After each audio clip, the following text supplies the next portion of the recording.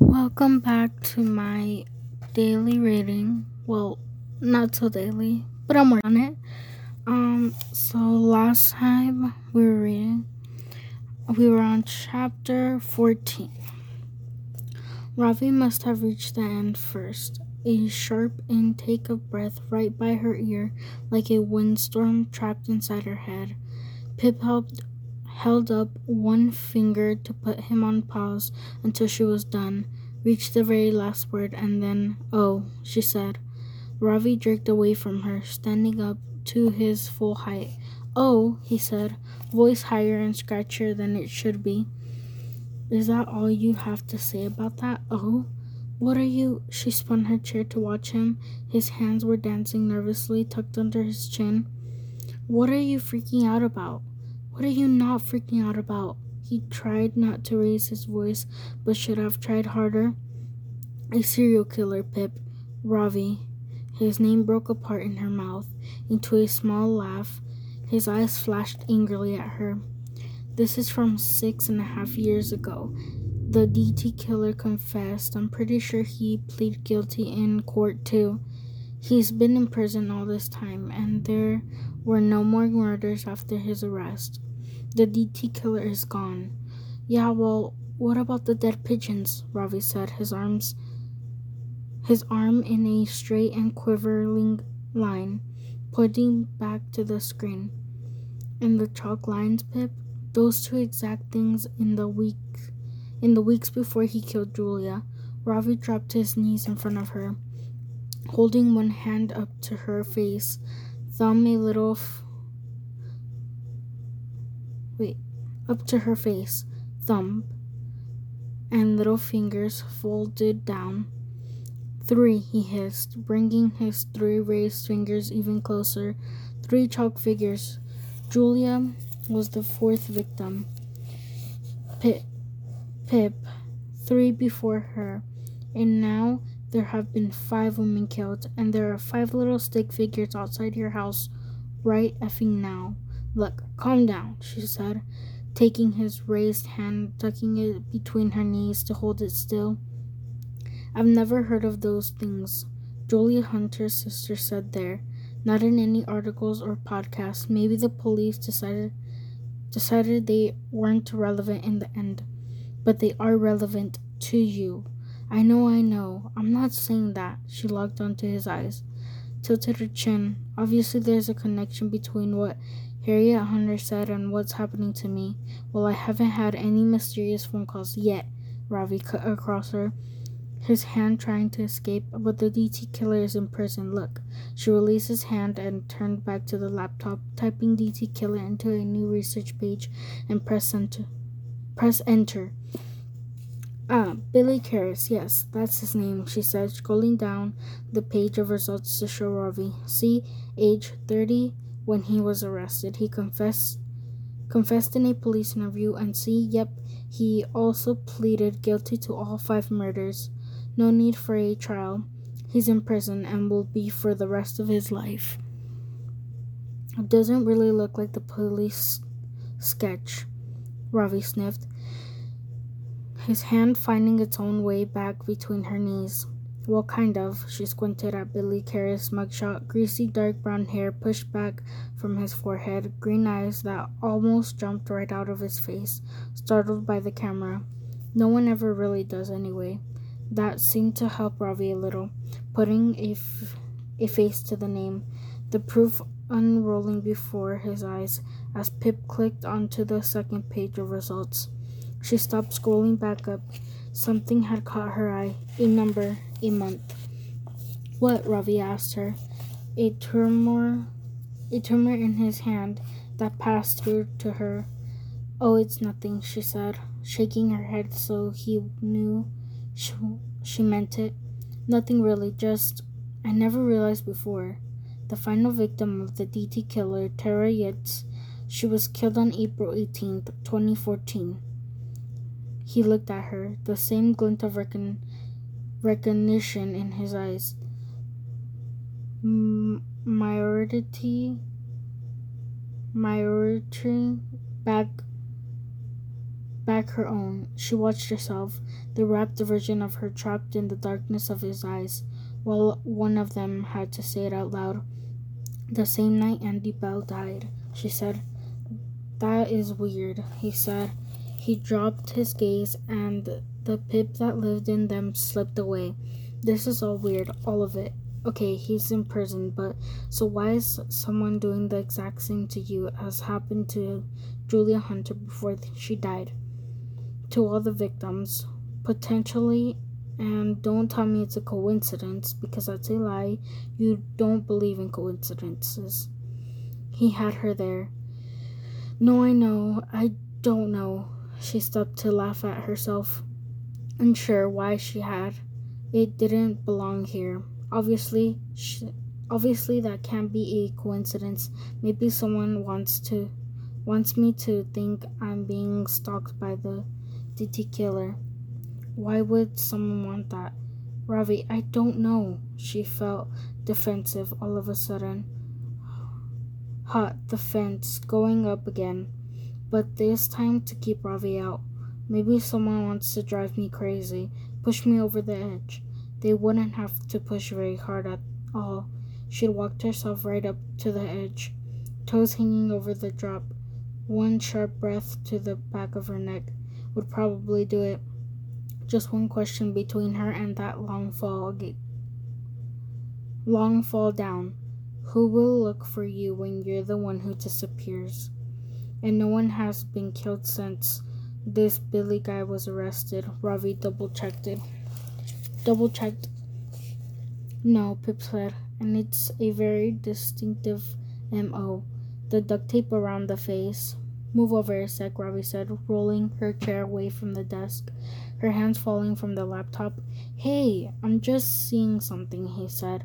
Kneeling in front of the screen, he flicked to the top of the page, deleted the current research items, and typed in Billy Karras innocent.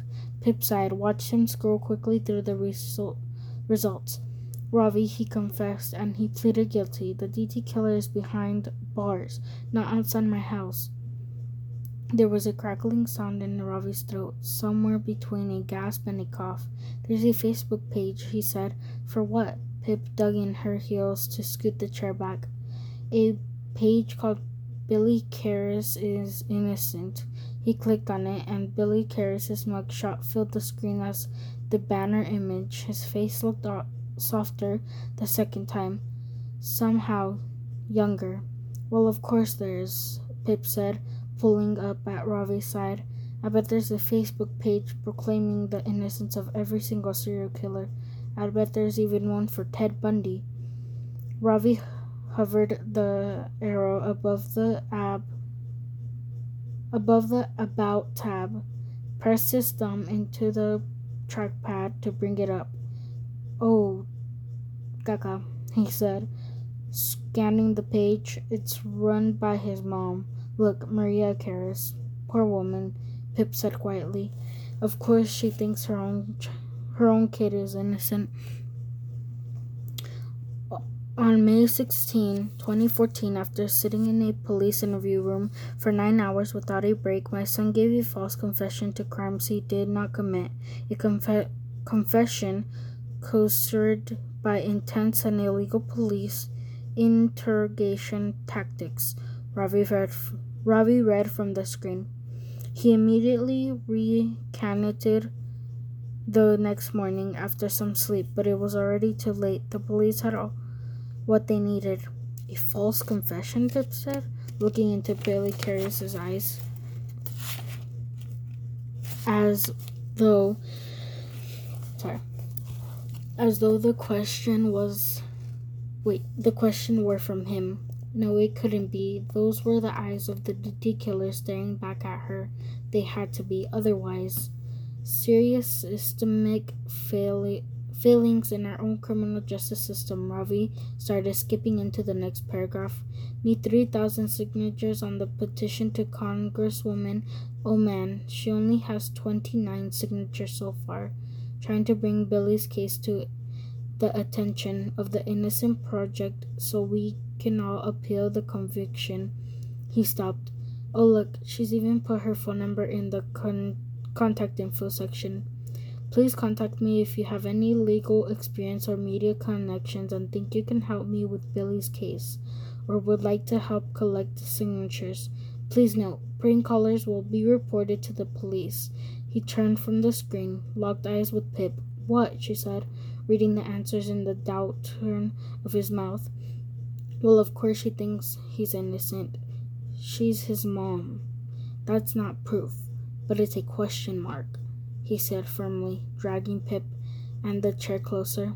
You should call her, talk to her, see what her reasons are. Pip shook her head. I don't want to disturb this poor woman. Give her false hope for no reason. She's clearly been through enough. Yeah, Ravi ran his hands up her leg. The very same thing my mom went through, that I went through, when everyone thought Sal killed Dandy Bell. And how did that come to an end again? He said, tapping a finger to his chin while he pretended to grapple for the memory. Oh yeah, with an unsolicited, I think I'm saying that right. I'm pretty sure it's wrong, actually. Unsociated. I don't know how to say that word. Anyways, knock at the door from an overly presidented Pippas Maximus. That was entirely different, she said, turning away from him, because she knew if she looked at him any longer, he'd convince her to do it, and she couldn't do it, could not, because if she called that poor woman, that would be admitting there was a chance, a possibility. A possibility. Wait. That the wrong man was sitting in prison. And the right man, he was outside her house, drawing headless stick figures of the woman he'd already killed, coming for her, beckoning her to join them. Number 6, and that would be a game she wasn't ready for. A stalker was one thing, but this... Okay, never mind, Ravi shrugged. How about we sit here twiddling our thumbs instead? Just wait and see how this whole stalker thing plans out. The passive approach. Never thought I'd see you opt for a passive anything. But well, just hang tight, kick back, no biggie. I didn't say that, she rolled her eyes at him. But what did you say? He said. Was that this was for you, that you can do this alone? This is what you are good at, investigating. He was right. She had just said that. Her test, her trial, her final judgment, save herself to save herself. That was all this, all still true. Even more so if there was that chance, that possibility that there was a right man and a wrong man. I know, she said quietly, conceding with a long outward breath. She knew as soon as she'd finished reading the article what she had to do. Had only needed Ravi to draw it out. So, he smiled, the little smile that always got her, and he dropped her phone into her hand. Investigated. That is the last page of chapter 14. So now we're going into 15. Chapter 15. Yay. Pip had stared at the numbers so long they were burned into the underside of her eyes. 475 555 0183. A little tune inside her head that she could now repeat back without looking, and ever repeating loop that had played through her mind all night as she begged for sleep, down to her last 4 pills now. Her thumb hovered over the green call button again. She and Ravi had tried it 5 times yesterday, but it rang out each time. No voicemail. Maria Carey must have been busy, maybe even investigating. Oh, maybe even visiting her son, they'd guessed. Pip said she would try again in the morning, but now she was stalling, afraid, even. Because once she pressed that button and Maria picked up on the other end, there'd be no going back, no unknowing what she knew, or unhearing or unthinking it. But already the idea had burrowed deep, settling down inside her head next to Stanley's dead eyes and Charlie Gray's gun. And even now, as she clicked a ballpoint pen in one hand, she heard something in the click and unclick, two distant notes, two letters, DT, DT, DT, and yet she kept on clicking. Her hand was resting against her notebook, a new page after her notes on body decomposition and liver mortis. Maria Carey's number scribbled there. She couldn't escape it. Pip finally pressed the call button and put the phone on speaker. It rang, the shrill sound riding up and down her spine, just as it had yesterday, but then click.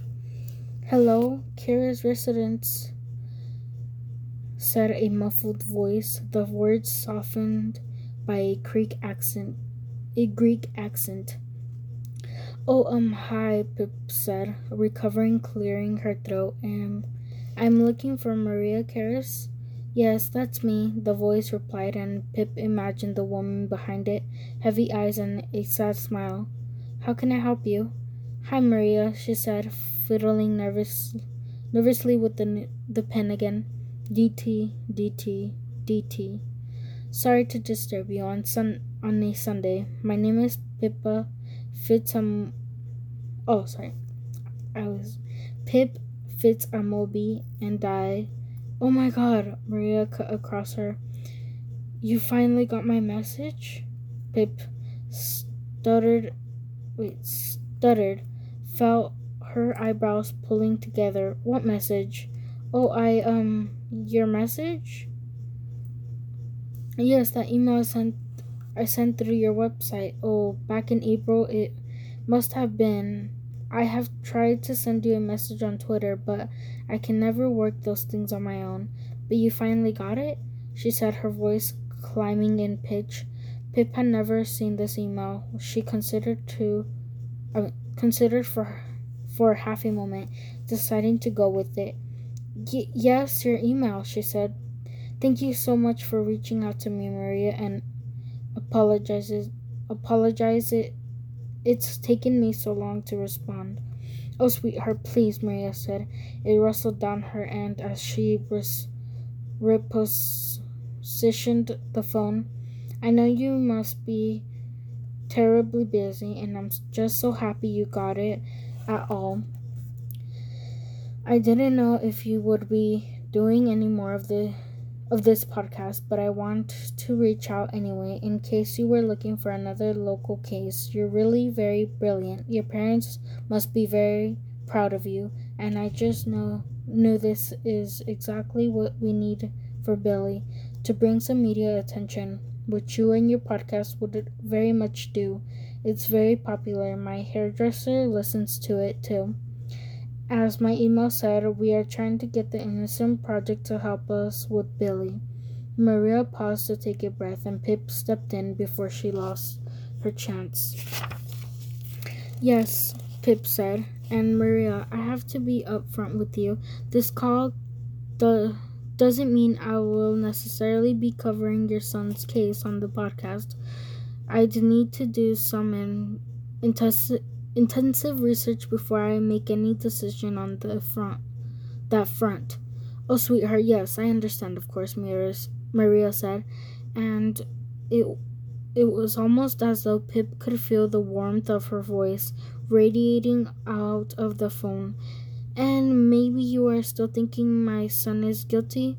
He's a DT killer, the Stanford Strangler, whichever name it is. Almost everybody does. I would not blame you." Pip cleared her throat again. To buy herself some time, she certainly hoped Billy Karras was guilty for her own sake, but she couldn't say that.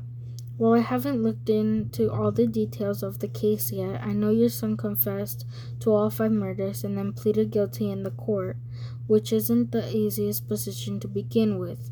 It was a false confession, Maria said with a sniff. It was coerced. I don't think I'm saying that right. Coerced. I don't know. By the officers interviewing him.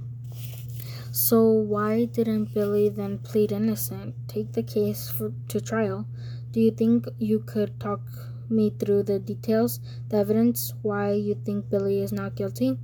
Of course, darling, I do not mind, Maria said, and I can tell you a secret. I thought Billy was guilty too for the first year or two. I thought eventually he would tell me the truth, but he kept telling me, Mama, I did not do it, I promise you, for 2 years. So then I started to look into it, and that's when I realized he was telling the truth.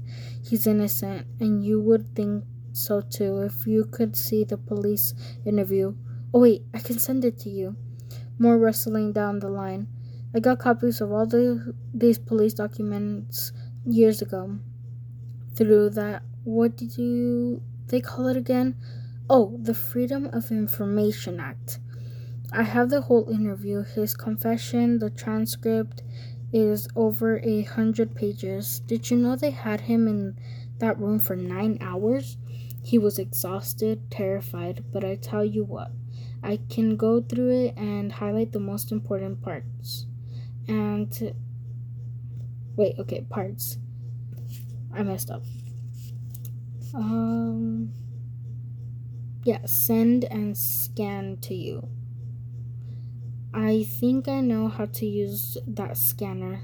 It might take me a while to go through it all, but I can send that to you tomorrow, latest. Yes, please, Pip said, making a scribble note on her page. If you could, that would be very helpful, thank you. But there's no rush, really.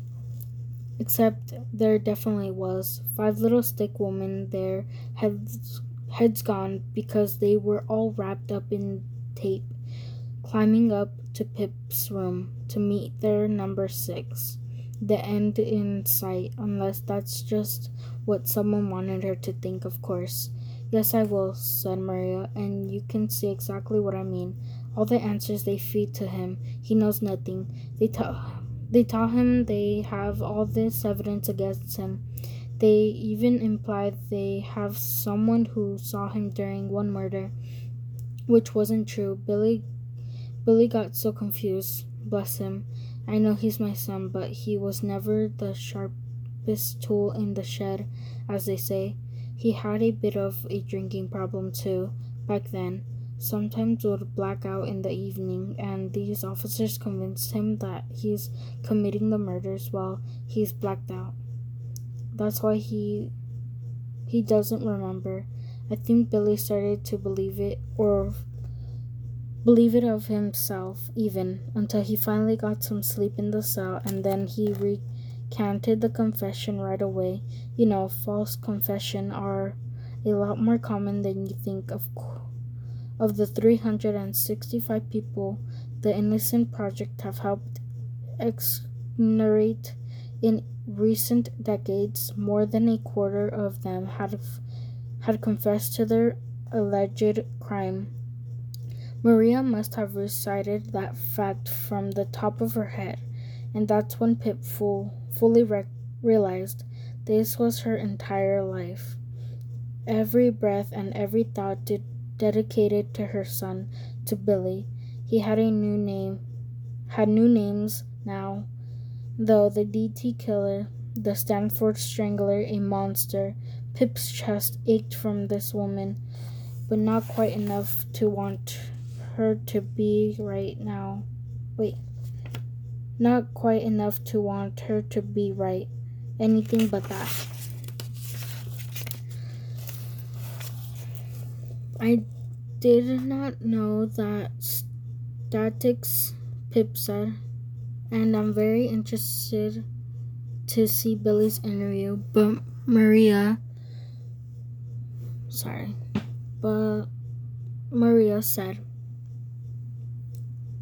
oh my god, I keep losing my part.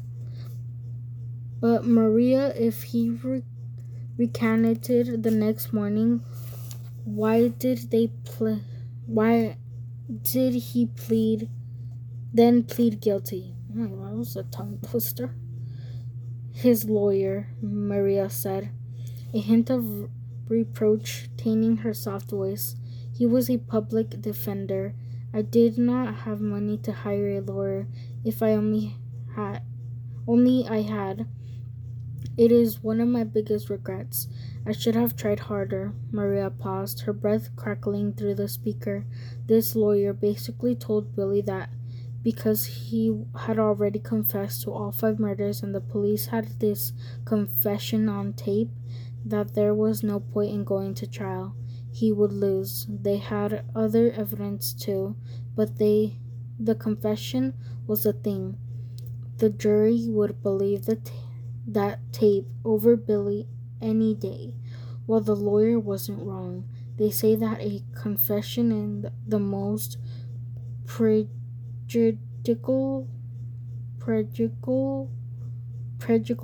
I think that's how you say it, prejudicial piece of evidence. I see, Pip said, because she couldn't think of what else to say. But we should have tried, Maria continued. Who knows what might have come up in a trial to save Billy? What evidence, There was an unidentified fingerprint on the second victim, Melissa Denny.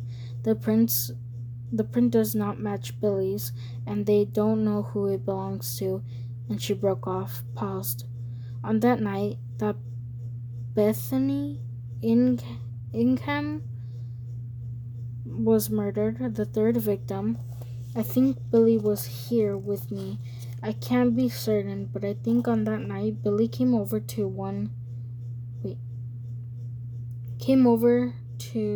my house in the evening.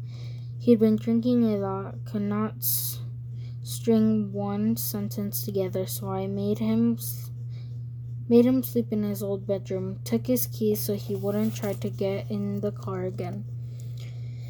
I don't have any evidence of this. I have searched and searched. Phone records, security cameras, down the road, everything. I don't have evidence, but in a court, my testimony would have been evidence. How could Billy have murdered Bethany if he was home with me? She exhaled. But the lawyer told Billy that if he pleaded guilty, the judge might let him serve in a prison closer by, so that I could visit him more easily, which then didn't happen, of course. Billy lost hope. That's why he said he was guilty. He thought the game was already lost before it began. Pip had been scribbling as Maria spoke. Her words slanted, letters trampling each other in her haste to get it all down. She realized Maria had stopped, was waiting for her to speak. Sorry, Pip said. So, other than the confession, what other evidence did the police have that made them think Billy is DT?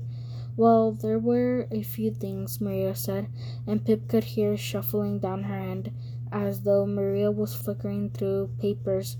The main one was that Billy was the person who found Tara Yates, the final victim. He found her body? Pip asked. I don't think I'm also saying that one right. Remember that now. From one of the podcasts she'd listened to, remembered how they'd framed it as the big twist. Yes, he found her like that, taped around her ankles and wrists, wrapped around her face. I couldn't even imagine seeing another human being like that. It was at work where he found her. Billy worked for a ground maintenance company, cutting lawns, trimming hedges, picking up trash, that sort of thing. It was early in the morning, and Billy was on the grounds of this hotel, one of his company sites, cutting the grass. He spotted Tara in the trees around the edge of the site. She cleared her throat, and Billy, well, the first thing he does is run over to her. He thought she might still be alive. Couldn't see her face, you see. He should have gone over, should have left her there and called the police straight away, but that's not what Billy did. Maria trailed off. What did he do? Pip promoted her. He tried to help her. Maria exhaled. He thought the tape on her face was keeping her from breathing, so he started to unwrap it, touching her and the tape with his bare hands. Then, when he realized that she wasn't breathing anyway, he attempted CPR, but he didn't know what he was doing and never learned what to do. A small cough. He knew he needed help, so he ran back to the hotel and told one of the employees to call the police to help him. He had his cell on him. He just forgot about it in the moment. I guess maybe he was in shock. I don't know what that does to you, seeing another person like that. Pip knew exactly what it did to you, though she could never try to explain it. So the results of that, Maria continued, was that Billy's DNA, his sweat and saliva were all over poor Tara, and his fingerprints, silly boy, she said quietly. But the police would have known that was from him discovering the body, trying to save Tara, even if he didn't realize it was too late, and he was only contaminating the scene. Yes, well, maybe that's what they believed entirely. I think that's how you say it. But I've done a lot of research into serial killers these last few years. I would even go as far as to say I'm an expert in them now. And with this kind of criminality, it is very common that the killer would try to insert himself into the police investigation somehow, calling with the ideas or tips or offering to help search parties, that sort of thing, even trying to get information to see how safe they are from suspicion. That's what the police thought this was. Eventually, Billy inserting himself into the investigation by discovering Jer's body to appear helpful, innocent, or maybe to cover himself in case he had left any DNA on her while committing the murder. Maria sighed. You see now how everything is twisted to fit the story? With a sinking feeling in her gut, Pip realized she had just nodded. No, what was she doing? She didn't want it to go this way, because if there was a chance Billy was innocent, then F. Luckily, Maria had resumed talking, and Pip didn't have to listen to the voice in her head anymore. Maybe this would have been okay on its own, she said. But there were other details that tied Billy into this whole mess. He knew one of the victims, Bethany Ingram, number 3. She was his supervisor at work. He was very saddened after he learned about her death. Said she was always so nice to him. And the first victim, Phila Brockfield, her body was found on a golf course just outside Bridgeport. It was another site that had a contract with the company Billy worked at, and Billy was on the team assigned there. His work van was seen driving to the golf course on the same morning Phyllis' body was left there. But of course, he was just driving to work, and the duct tape, well, it was the exact same kind Billy had access to at work, so Pip could feel that part of her awakening, the spark in her brain, questions rolling over each other. Rolling over each other. Oh my God, why couldn't I say that? Gathering speed, the world slowing as her mind picked up double pace. She knew what this path meant for her, but she couldn't stop it, and one of the questions came loose. So all of those details tying Billy to the murders, they are related to his job, Pip said. What's the name of the company he worked for? Too late. Asking it meant it was already too late for her. That on some level, she must think it's possible that she might not be speaking to the mother of the DT killer at all. Yes, that is where the connections seem to come from, Maria said, voice even faster now, more excitable. The company is called Green Scene Limited. Seen not like eyes, like the kind in a film. Got it, thanks, Pip said, writing the name of the company at the bottom of her page. She tilted her head, studied the words from another angle. She thought she recognized the name from where, though. Well, if the company operated nearby, she'd probably seen its logo on vans driving through Fairview. And how long had Billy worked there? Pip asked as she swiped her fingers across her laptop's trackpad, the screen springing back to life. She typed in Green Scene Ltd. Connecticut and hit enter. Since 2009 it was. The first result was the company's website, and yes, Pip did recognize the cone-shaped tree of its logo, and an image she knew that. Yes. Oh my god, I can't turn this page.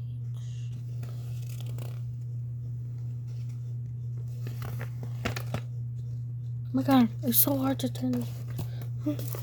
Okay.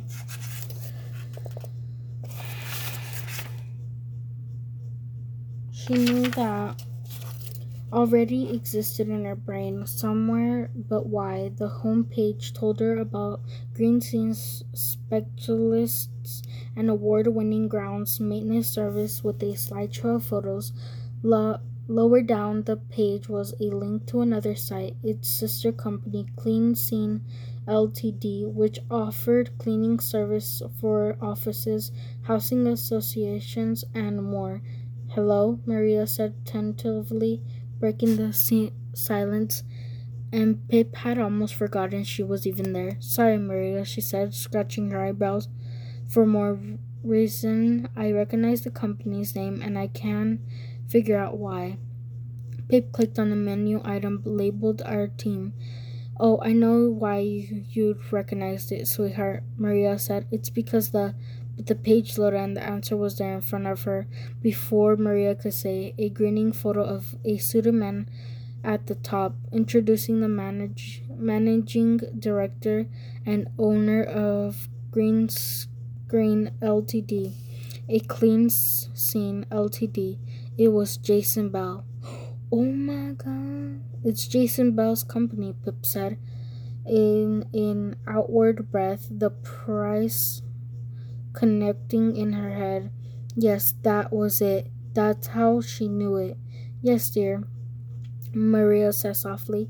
Andy Bell's father, and of course, you know all about Andy Bell. We all do now because of your podcast. Poor Mr. Bell was going through his own unthinkable tragedy around the same time. Exactly. The same time, Pip thought. Andy died the same night Tara Yates was murdered, and here Andy had come up yet again, back from the dead. Billy Karras worked at Jason Bell's company, and his connection to the DT killings in each case was also tied to his job. If Pip had to admit it to herself right here, right now, that there were even the faintest possibility Billy Karras was innocent, that there might be a wrong man and a right man, Green Scene Ltd. Was where she should look first, if this were a case with no other. Wait. Sorry, I lost. The page was stuck to the other one. Okay.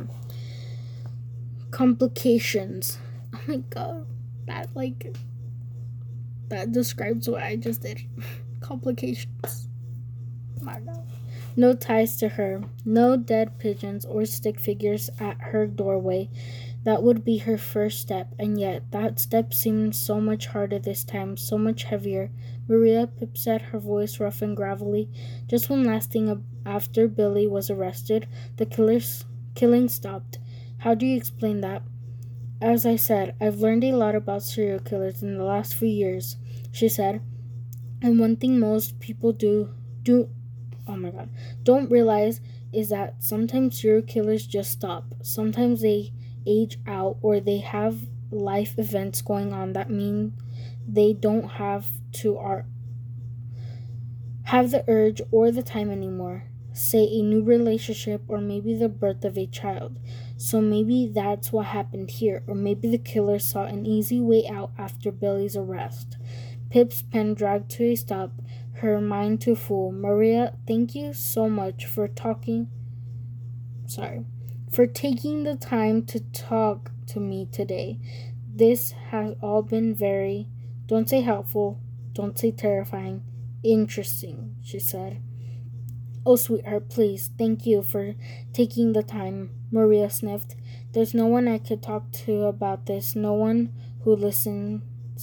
So thank you for that, even if it goes no further. I understand, darling. You know how hard it is to apply a conviction once it is made. It is almost hopeless. We know this, but Billy will be so touched to even know you reached out, and I will get right onto scanning the transcript of Billy's interview so you can see for yourself. Pip wasn't sure she wanted to see for herself. There was a part of her that wanted to clasp her hands over her eyes and wish this all away. Wish herself away, disappear. Tomorrow, Maria said firmly. I promise. Shall I send to your podcast email address?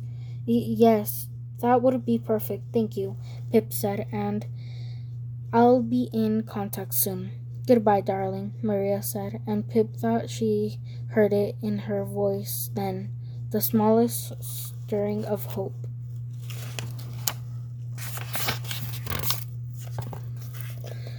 She thumbed the red button on her phone, and the silence granted in her ears. It was a maybe, it was a possibility. Sorry, I don't know why I just said. It was possible, and that possibility. It began with green scene.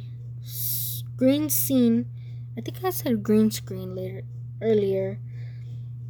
Anyways, green scene LTD. And it ended. The voice in her head interrupted with her dead, the sixth victim of the DT killer. Pip tried to speak over the voice in her head. Distracted, don't think about the end for now, just the next step. One day at a time. But how many more of those did she have? Shut up. Leave her alone. First step. Green scene. The echo of those two words sounding in her head, morphing into the clicking of her pen. DT, DT, DT. And that's when she realized Jason Bell wasn't the only person she knew who was connected to Green Scene Ltd. There was someone else too, Daniel De Silva. Before he became a became a police officer, he'd worked at Jason Bell's company for a couple of years, maybe even worked directly with Billy Karras.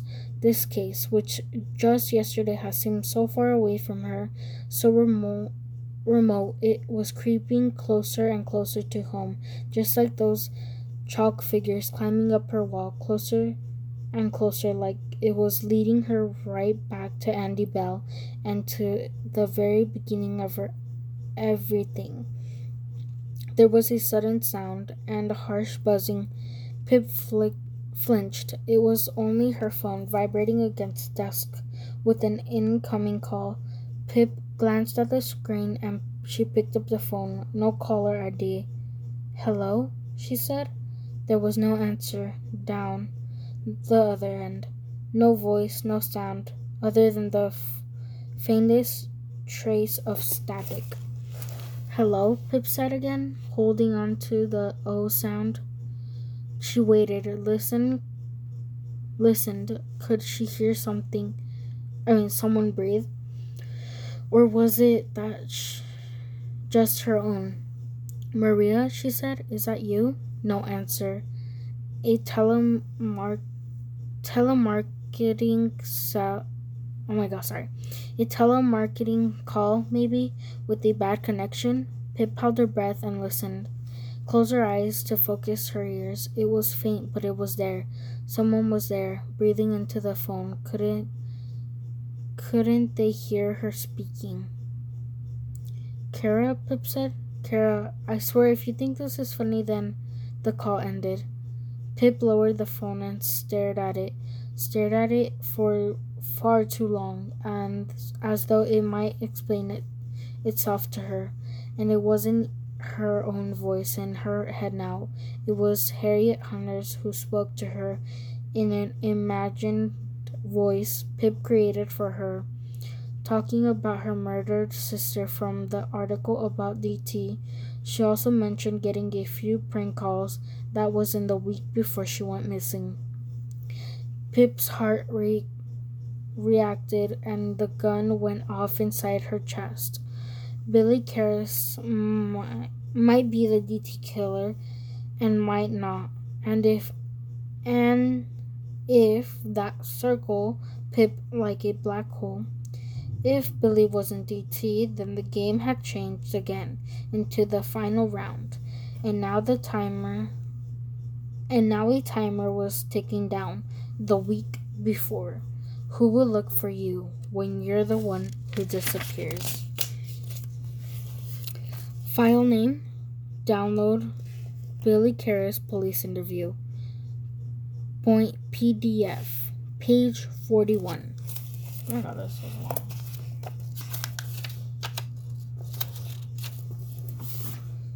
Okay. Nolan, yeah. Come on, Billy. Let's stop messing around here. It's going to be okay. Look at me. Let's stop playing this game. Hey, you will feel so much better when you just say it. Trust me, everything will be better for you if you just tell me what happened.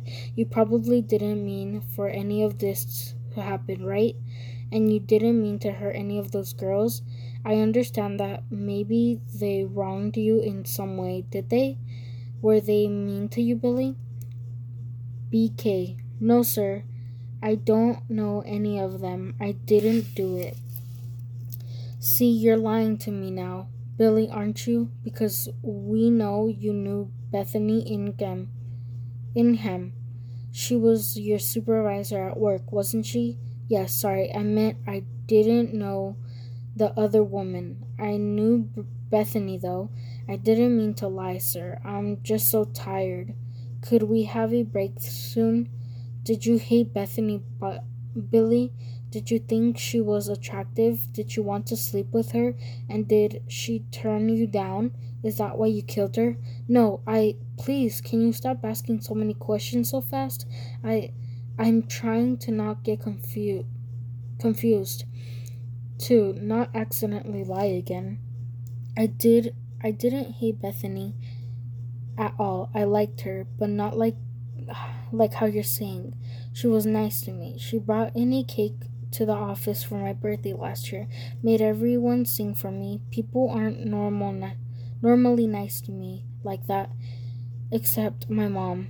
So you're a loner, are you, Billy?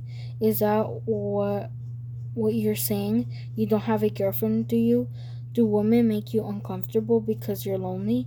Does it make you angry that they don't want to be with you?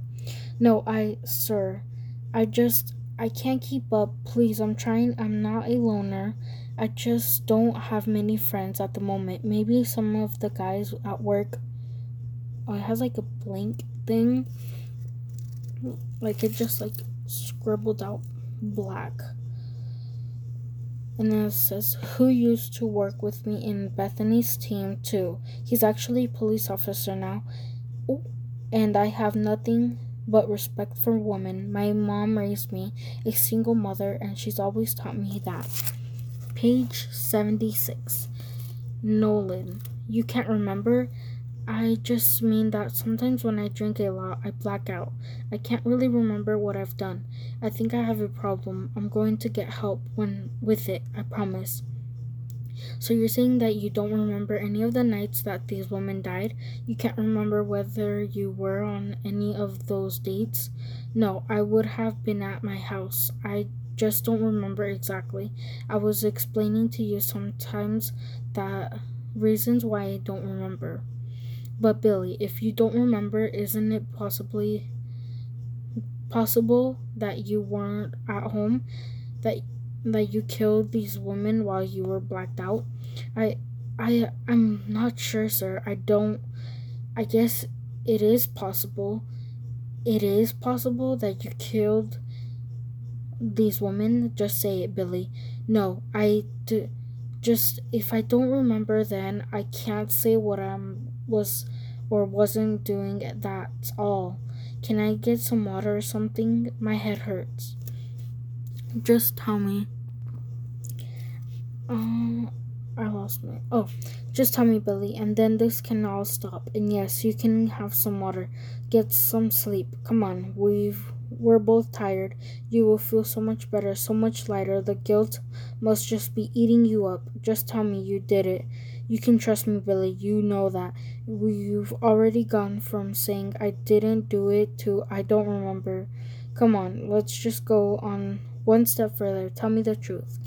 That is the truth. I didn't do it, but I don't remember those nights. Stop lying to me, Billy. Your van was captured driving to the site where Philip Brockfield's body was dumped on the same morning. Your DNA is all over Tara Yett's body. Look, I have a file as thick as my arm of evidence against you. It's over. Just tell me what you did, and I can make this all go away. I shouldn't have touched her, Tara. I'm sorry. I thought she was alive. I was trying to help her. That's why my DNA is on her. Someone saw you, Billy. Saw me? Doing what? Page 77. Nolan. Oh, by the way, these pages are from the interview. Anyways, Nolan. You know what, Billy? You know exactly what. Let's stop pretending pretending here. You've been caught. Just tell me, so we can give the families of these poor girls some peace. Someone saw me with Tara at night, but I don't remember. I don't. How could I not remember if this doesn't make any sense? What doesn't make sense, Billy? Well, from everything you're telling me, all the evidence you have, it sounds like maybe I must have done it, but I don't understand how. Maybe you blocked it out, Billy. Maybe you didn't want to remember because you feel so sorry for what you've done. Maybe I don't remember. I don't remember anything. But someone saw me. I'm going to need you to say it out loud, Billy. Tell me what you did. I think maybe it must have been me. I don't understand how, but it was me, wasn't it? I was the one who hurt those women. I'm sorry. I wouldn't ever do anything like that. But it must have been me. Well done, Billy. That's really good. There's no need to cry now. I know how sorry you must feel. Come on now. Here's a Kleenex. There you go. Right? I'll go and get some water now. But when I'm back, we need to carry on this conversation, okay?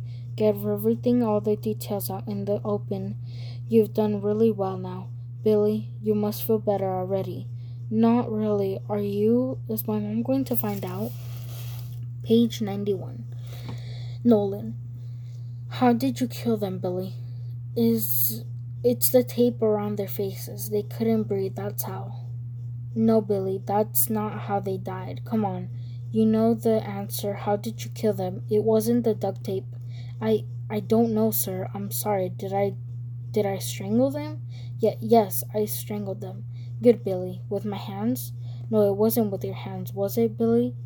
You used something. What did you use? I don't, maybe a rope? Yes, it was. Blue rope. We found fibers that matched the exact type of rope in your van.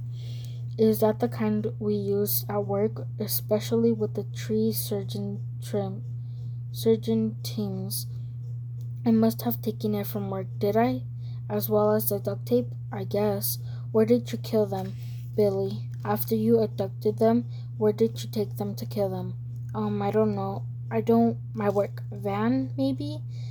And then I could drive them straight to where they were found.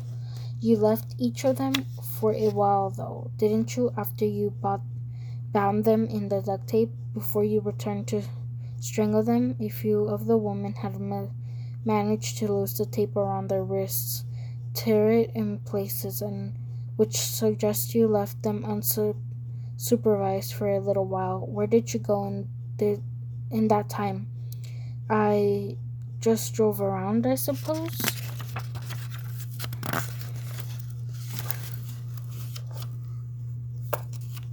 Okay. Page 102. Nolan. Good, that's right, Billy. And what did you take from Melissa Denny as a trophy? Another bit of jewelry, I think. No, it wasn't that time. It was something else. Something else a woman might carry in her purse. Oh, maybe her wallet? Her driver's license? No, Billy, you know what it was. Something she probably used every day. Oh, a lipstick. You might have taken a lipstick too, Billy, but there was something else missing from her bag. Something bigger than that. Something her family told us she took everywhere. Something a hairbrush? Is that what you mean by that? Yes, it was a hairbrush, wasn't it, Billy? One of those wider brushes. She had a lot of hair. Melissa, long blonde hair. Is that why you wanted to keep the brush? I guess that makes sense. And what color was the brush? Pink? I describe it more as purple myself. A little purple lavenderish, like lilac? Yes, that's exactly it. So where are you keeping the trophies, Billy? Phyllis' necklace, Melissa's hairbrush, Bethany's watch, Julia's earrings, and Tara's key rings. We've researched your house. Researched your house and your van, and we couldn't find them. I think I must have thrown them away then. I don't remember. Then threw them in the trash? Yeah, wrapped them up and threw them in the trash. You didn't want to keep them? Can I please go to sleep now? I'm just so tired. So, I'm gonna finish off there. I'm only doing 2 chapters because my phone's about to die. Yeah, I forgot to charge my phone. Plus, I lost my charger. So I have to charge it in the morning. But tomorrow, I'll post more. Probably post 16, 17, and 18. And maybe wait, did I say that right? Yeah, 16, 17, 18, and 19. Maybe 5 chapters tomorrow. Till 20. But, yeah, I'll post 2 episodes tomorrow. Okay, bye. I'll see you guys tomorrow.